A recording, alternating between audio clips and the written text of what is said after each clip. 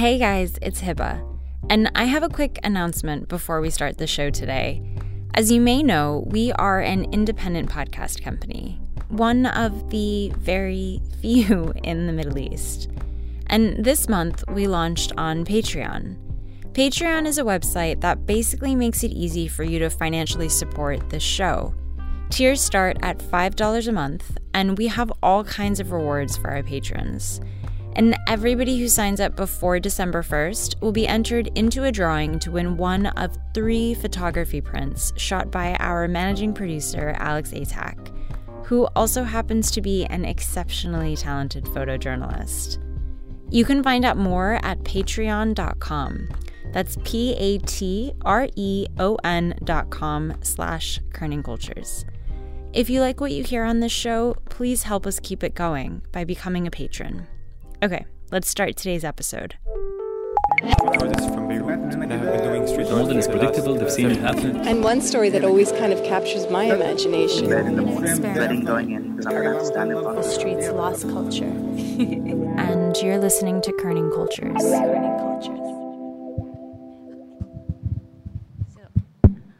I always have this issue when I travel. Last month, we hosted a listening party in Dubai for one of our earlier episodes, Where the Heart Is, which is a story about growing up in a place different from where your parents were raised, and what that means in terms of where home is for you.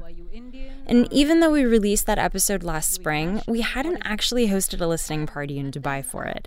And Dubai is exactly why we started researching that story in the first place.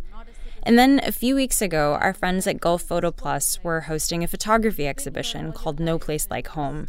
And it was too perfect of a compliment for our episode, so we gathered together, about 50 of us, on a Wednesday night at GPP's warehouse in El Circle Avenue. We dimmed the lights, played the episode, and like we do at all our listening parties, after the episode finished, we talked about it.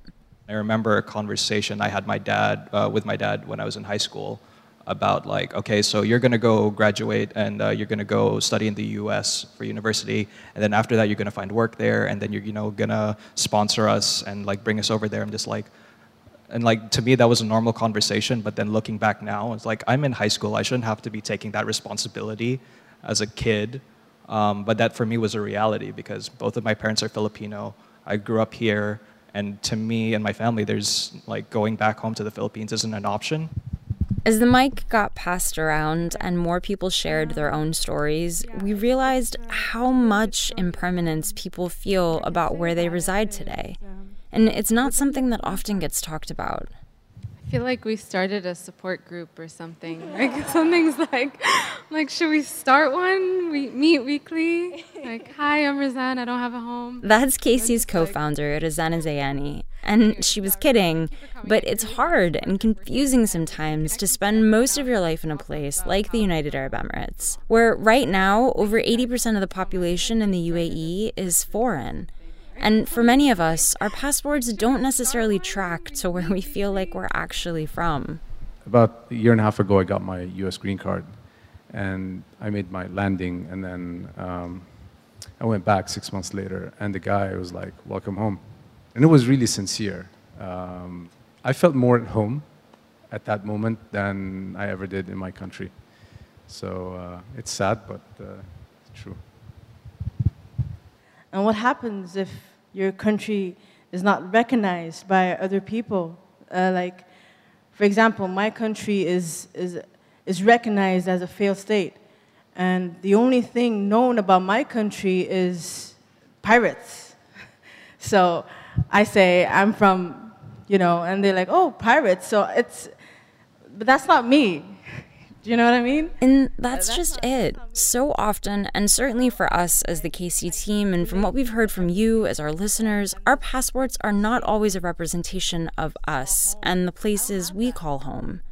And it's like passports and visas, these bothersome inventions that, by the way, we managed to trace back to British invention, thanks guys, really mess a lot of things up for us. So we asked ourselves, is there a place on this planet where the passport you carry doesn't matter? The answer is delightfully surprising, But before we get there, to contextualize this struggle of being from somewhere while having legal claim to someplace else, here are a few stories from the UAE. Whenever I'm speaking to anyone, either on the train and they ask me where I'm from, I have to go into this whole, kind of spiel. So we are originally from India, in the sense that we had our great-grandfathers and our ancestors moved to Africa or Tanzania or East Africa in the mid-1800s to build the railroads for the English. Dubai, even in the 80s and 90s, was still very developed compared to Tanzania, and so we would, take back gifts, and all the kids and my cousins would be excited about the toys that we'd bring back for them and stuff. And when we would come, from Dubai and bring, different Walkmans at the time, it was exciting.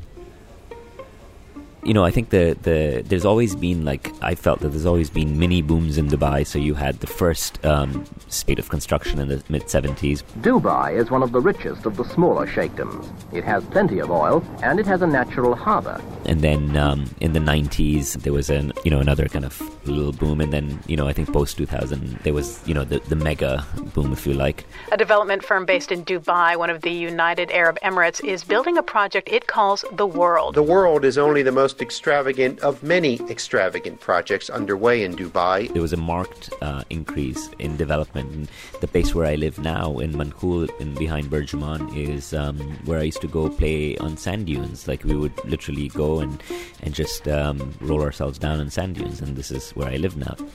Dubai was much smaller than we didn't. The end of Dubai was where the first interchange in Sheikh Zayed Road is. If you had to go beyond that, that was seen to be, oh God, it's like a day trip, When I first went to Abu Dhabi, this I remember really well. The sky was always bright blue, and the sun shone, and it was clear as a bell. I really didn't know very many people, but it didn't take me very long to meet people. It was not a difficult thing in those days to meet people. It was a very small village community, and you met people very easily. It evolved slowly to begin with. It was after the Gulf War and after that everything started to change. I think probably it changed when they got the first big shopping mall in Dubai. Was when you suddenly realised that things were changing. The fact that I'm from Dubai, or I say I'm from Dubai, the fact that I was born in Dubai, and lived here pretty much my whole life, I feel like that's a really important way for me to sort of introduce myself as a person. But at the same time, one of the first things that people normally ask is, oh, so do you speak Arabic? You grew up in Dubai, do you speak Arabic? And I'm like, no. And that hurts me to say as well. They probably don't care. But for me, every time I have to answer that question, I know it's coming. Every time someone asks me where I'm from, it's something that, I'm just like, I don't want to have to admit the fact that I don't. For the same reasons, I don't think it's fair for me to consider myself as Emirati or anything close. I'm starting to get more and more conscious as I get older about, what next, or where do I go, or when do I go, or, making a plan. And I really should do the responsible thing and kind of think through these things. But, it is home. And but at the same time, when I used to live in the States and people would say, where are you from? I'd say I'm from Tanzania, but I live in Dubai. There was always that disclaimer. Because, even though I was, raised here and lived here and I've got family here, I can't bring myself to say that I'm from here, or this is home, because it isn't, and it's something that we have to be mindful of. I guess I need to start thinking about it, because this is the only place I know as home. This is the only place I've really lived.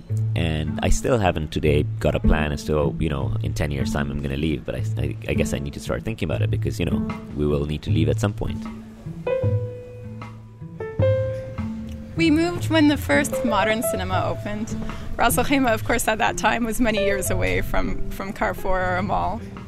I really, for a long time, took it year by year. And I enjoyed every year immensely, and then stayed one or two more. And I always said, okay, that's it. But then I'd keep staying. But I think this realization came to me more when I started to see friends move overseas and get passports in other countries. And I don't know if sad is the right word, but for me, and for so many of my friends who grew up in Ras Al Khaimah, not all of them, but I think for us, there's no doubt that Ras Al Khaimah is home. When I'm back and I see those mountains, my heart bubbles like shisha. Wallahi, I swear. So I sometimes can almost get goosebumps when I'm going back to Iraq, and I haven't been there in a long time. I have a very physical connection. It's like with a person, I don't know. It's my relationship with Iraq is like with a person who you're in love with. Sometimes I get very frustrated, but this is my home. I realized that the time was going to come when eventually they're going to say to me, "You can't stay here anymore." It took me 2 years to actually finally do it. And it made me nervous because I didn't have anywhere to come back to. You know, I didn't have a home in England. I'm not going to get overly emotional about it. I mean, yes, there were days, but no, I mean, you just sort of laugh it off and sort of... It could have been very emotional if you want to make it that way, but I didn't want to make it that way. I do have a sense of loyalty to the UAE, and there's a closeness.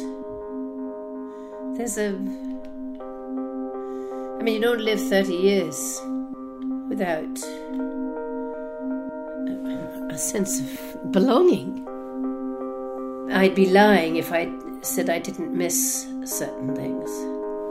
I mean, I'm finding it quite difficult. But you can't live like that forever.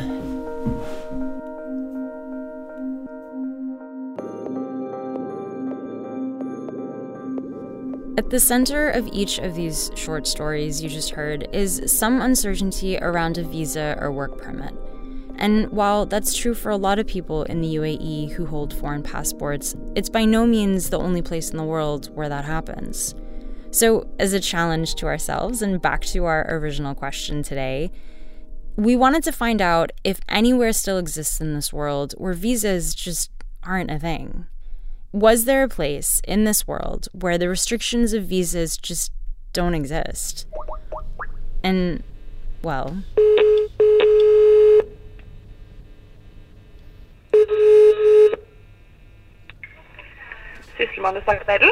Hi, is this the governor of Svalbard office? Yes. Hi, my name's Alex Atack may have found your next passport-agnostic destination. Be sure to pack layers. Svalbard is an island roughly 900 kilometers north of Norway.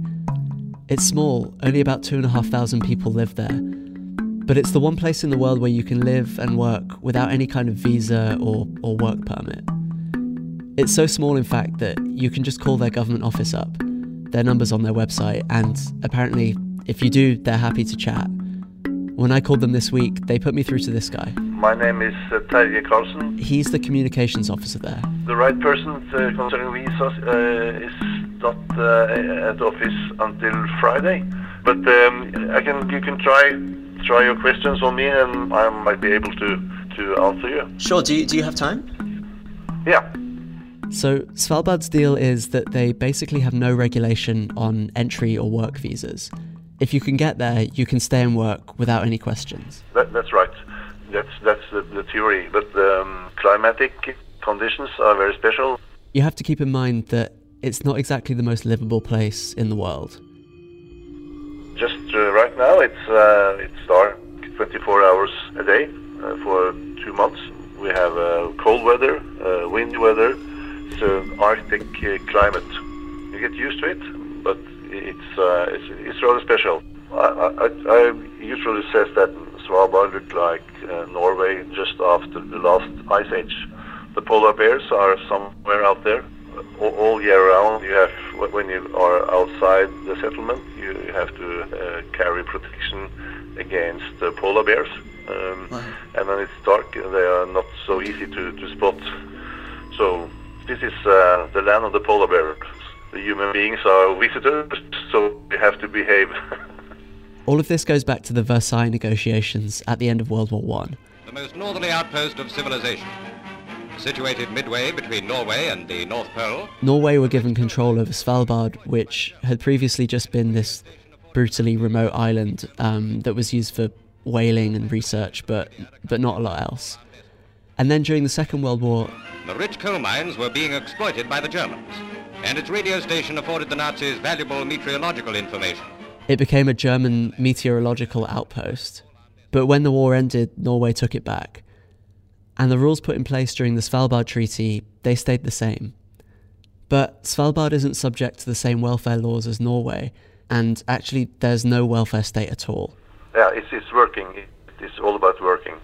So nothing would stop you living on Svalbard your entire life, but no matter how long you lived there, you'd never become a Norwegian citizen. You can come here if you are rich, and you can rent or live in a hotel and live here on your own money. That's okay, but most people who live here are working. So, okay, Svalbard isn't actually a reasonable place to live for most people. But visas or entry papers, whatever you want to call them, they've only been around for roughly the last 100 years. And I do think that if there's any takeaway from this story, it's to consider just how much has changed in our world during that time, that this tiny, brutally remote island in the Arctic is the only place on Earth where you can still live without any kind of visa. Have you lived there your whole life? I've lived here for 20 years. For me, it's I feel at home here, but the average time of staying here is 5 years maybe. I'm going to stay here for some years, and then I will retire, and then I will return to the Norwegian mainland. Wow. Well, thank you so much again, and I really appreciate you taking the time. Okay, bye-bye. Nice speaking to you.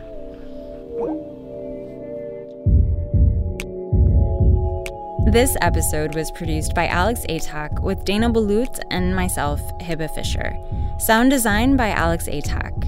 The short stories you heard about growing up in the UAE were the stories of Mohamed Somji, Liz Eshozier, Anna Zacharias, and Dylan Fitzgerald. Thank you to everybody who came to our listening party at GPP last month. We'll be hosting more in the future around the world, and you can follow us on Facebook or Instagram to keep updated on when and where our next one will be. We'd love to see you there. Lastly, a shout out to all of our new patrons who are supporting us on Patreon. Abdullah, Abdurrahman, Anna, Bella, Farah, Jeff, Mahdi, Michael, Osman, and Ramzi. You are helping us to tell these stories. Thanks for listening. Until next time.